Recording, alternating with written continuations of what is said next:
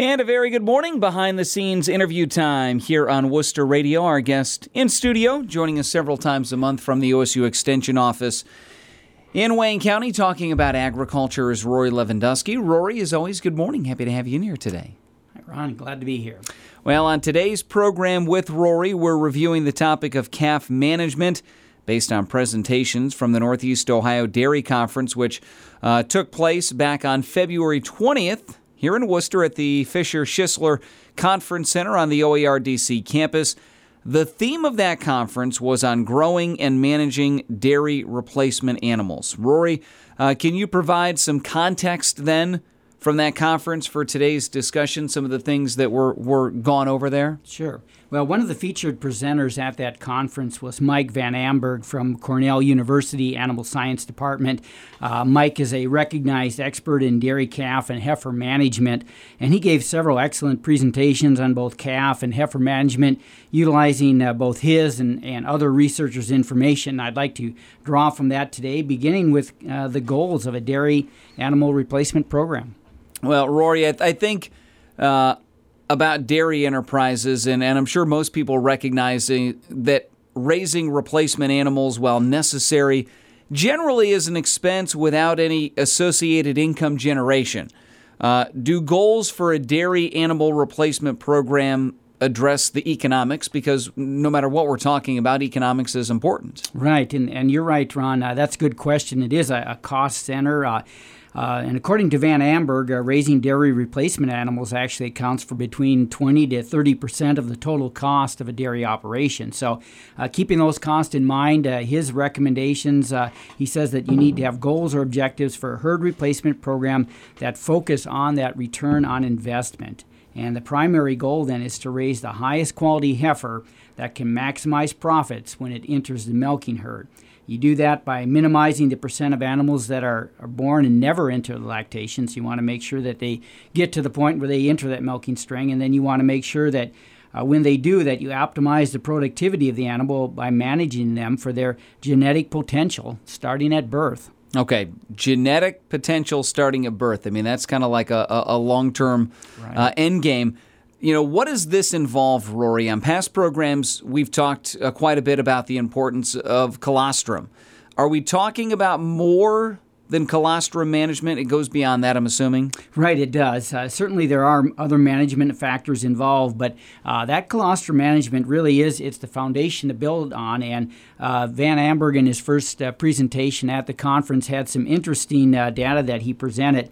It focused on the importance of colostrum and some research that indicates colostrum actually has some non-nutritive components that make significant contributions to the development of the gastrointestinal tract of the animal. That helps to stimulate cell proliferation, cell differentiation, and protein synthesis, all things that calf needs to really get off to a great start.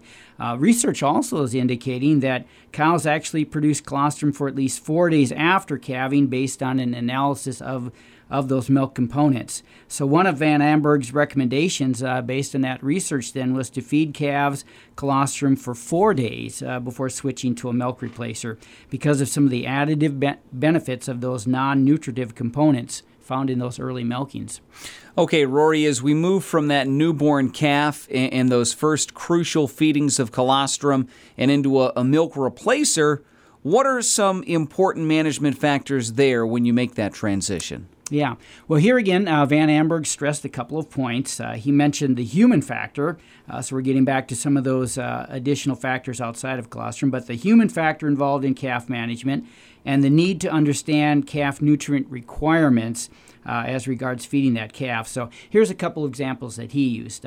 With regard to the human factor, he threw up a picture on the slideshow of a calf hutch surrounded by snow, and then another photo of a calf inside a barn with the calves nestled down into straw. Now, the point he made there was that we can do a good job out in those hutches and in the barn, but when the people are caring for calves need to work in adverse weather conditions. Sometimes it's maybe a little bit easier to cut some corners with feeding, some of those daily care routines, maybe overlook some details and skip that extra minute that you might take in a more comfortable environment to observe the calves' behavior and see if everything is normal. So that human factor. Then Van Amberg said that he gets questions from calf managers about poor calf performance, and he'll ask him, well, how much energy is the calf receiving? And he said his typical reply is, I don't know.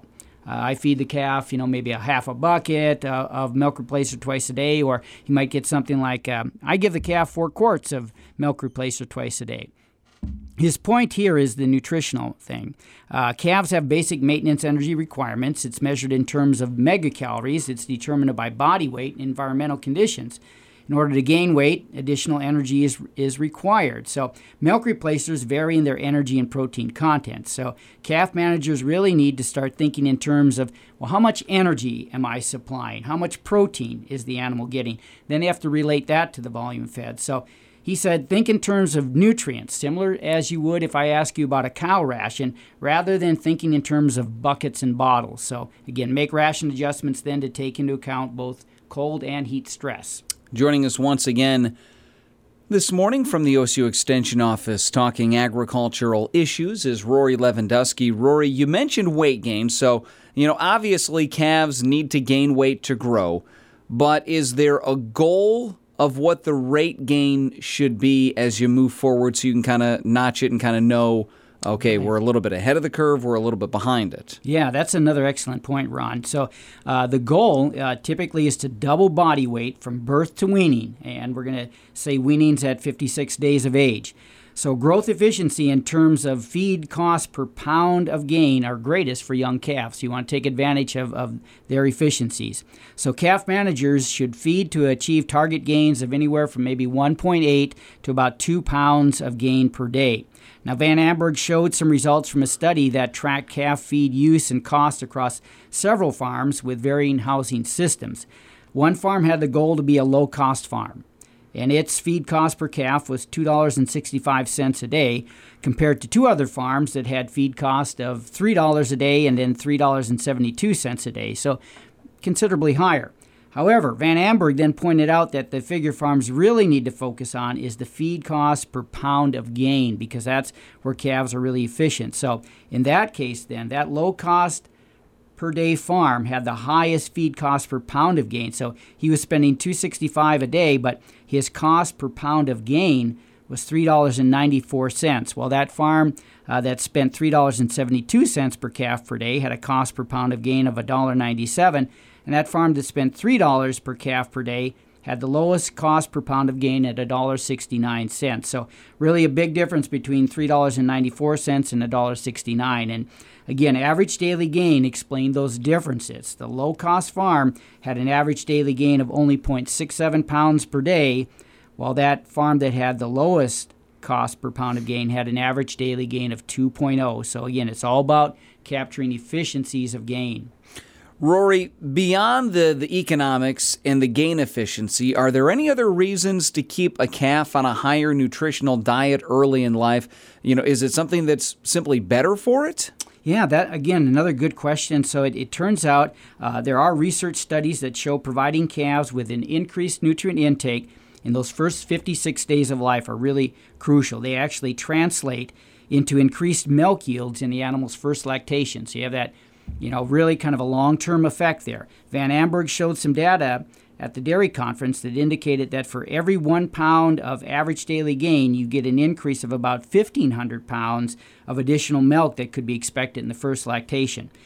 So let's go back to that previous example where that farm had an average daily gain of 0.67 pounds per day, and then the other farm had an average daily gain of 2.0. So the difference, if you subtract that, is 1.33 pounds. Now, if you multiply that times for every pound you get 1,500, that means the calf with the 2 pound per day average daily gain would be expected to produce an additional almost 2,000, about 1,995 pounds of milk in the first lactation as compared to that other calf, all other factors being equal. So again, how you treat them that first 56 days, very important. Rory, as we wrap up today, what final comments would you have regarding calf management and how that translates to the post-weaning heifer?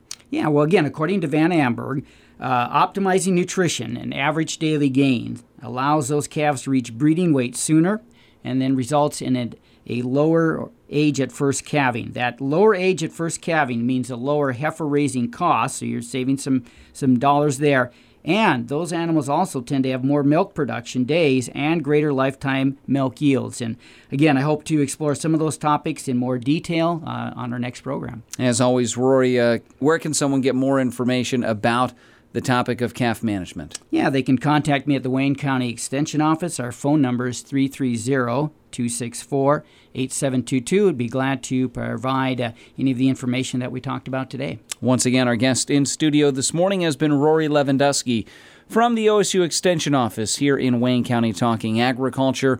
More on the way. Hope you'll stay tuned as we check in with your area weather forecast up next. Rory, as always, thanks again for coming in. We look forward to seeing you next time around. You're welcome. Thanks, Ron.